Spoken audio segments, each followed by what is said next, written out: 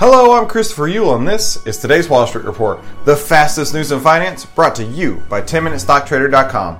And in pre-market trading today, the Dow is down 171, and the S&Ps are down 2150.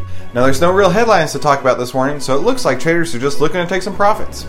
Oil is up 35 cents to $65.86. Gold is up $3.90, and Bitcoin is up all of $7 entire dollars to $68.43.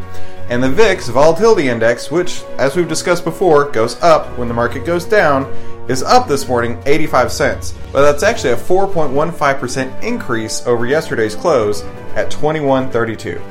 Now that wraps up today's Wall Street Report, where we bring Wall Street to Main Street. I've been your host, Christopher Uhl, and thank you for stopping by.